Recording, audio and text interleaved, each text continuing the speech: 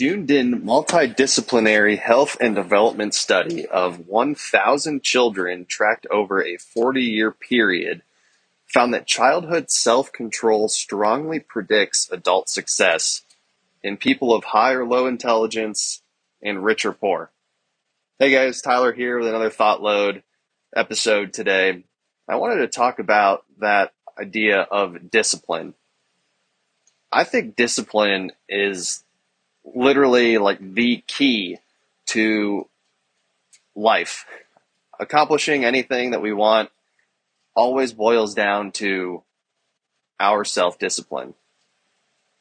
You know, we can have a great plan, set up all these different goals with great actionable items, totally have a laid out process of how we're going to achieve all the things that we want in life. But when push comes to shove, and we have to go to the gym, or we have to cook a specific meal for our way of eating, or we have to read something, or we have to do something, or not do something, discipline is the key there.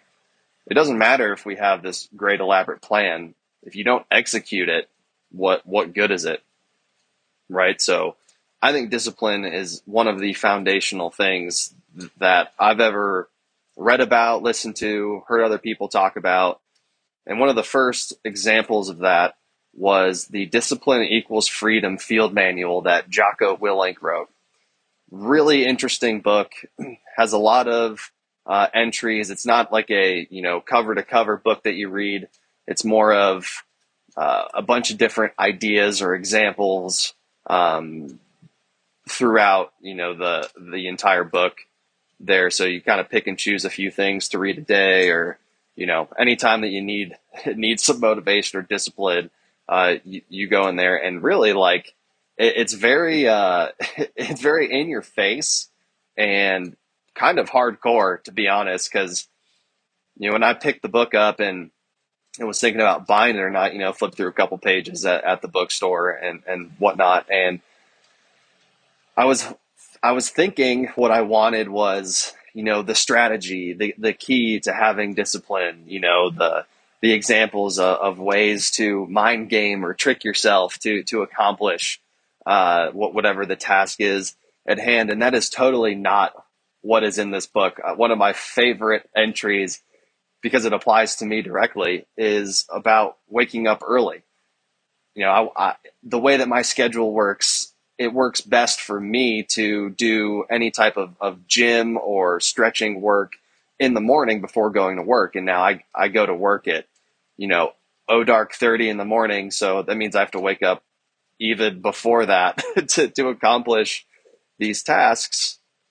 And so I was really looking for something. All right, how can I wake up earlier? And literally in this section of his Discipline Equals Freedom Field Manual, Jocko says, so you want to wake up early? Then get up. Oh, you want to hit snooze? Don't. Get up. It's like, just do it. It is like a hard in your face thing. And it's like, it was very interesting. I felt like I wanted this big elaborate strategy where in the end it was, you do it or you don't. So do it. Right. So I love that book. There's a ton of great examples.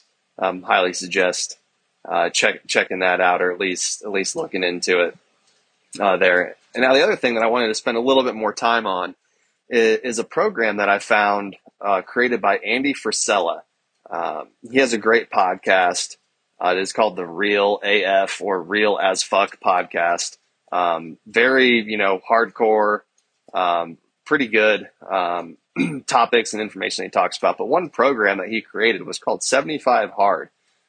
And one of the common misconceptions about it is that it's, a weight loss, get in shape kind of program. So it gets a lot of flack or criticisms from people in the wellness space and stuff. But he kind of says it flat out, so I don't know why it gets misinterpreted that way, is that it's a discipline training program.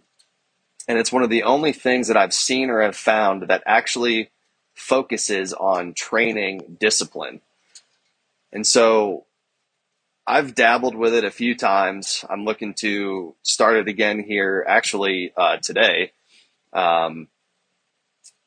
And so I started it once about a month or so ago, made it 6 days, and then caved.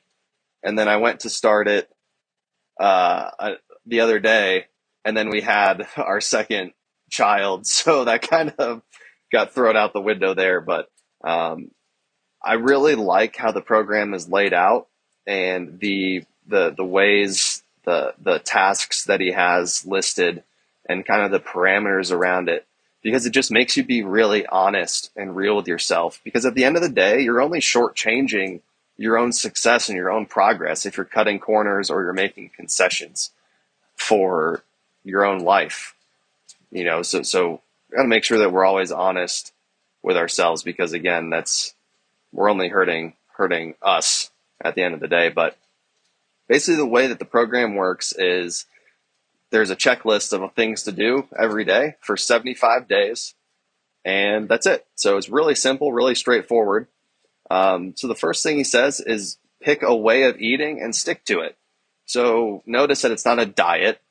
It's not, this is how you have to eat, here's recipe ideas. It's pick a way of eating and stick to it. So for me, it's more of an animal-based way of eating, that I've talked about here on the podcast quite a bit.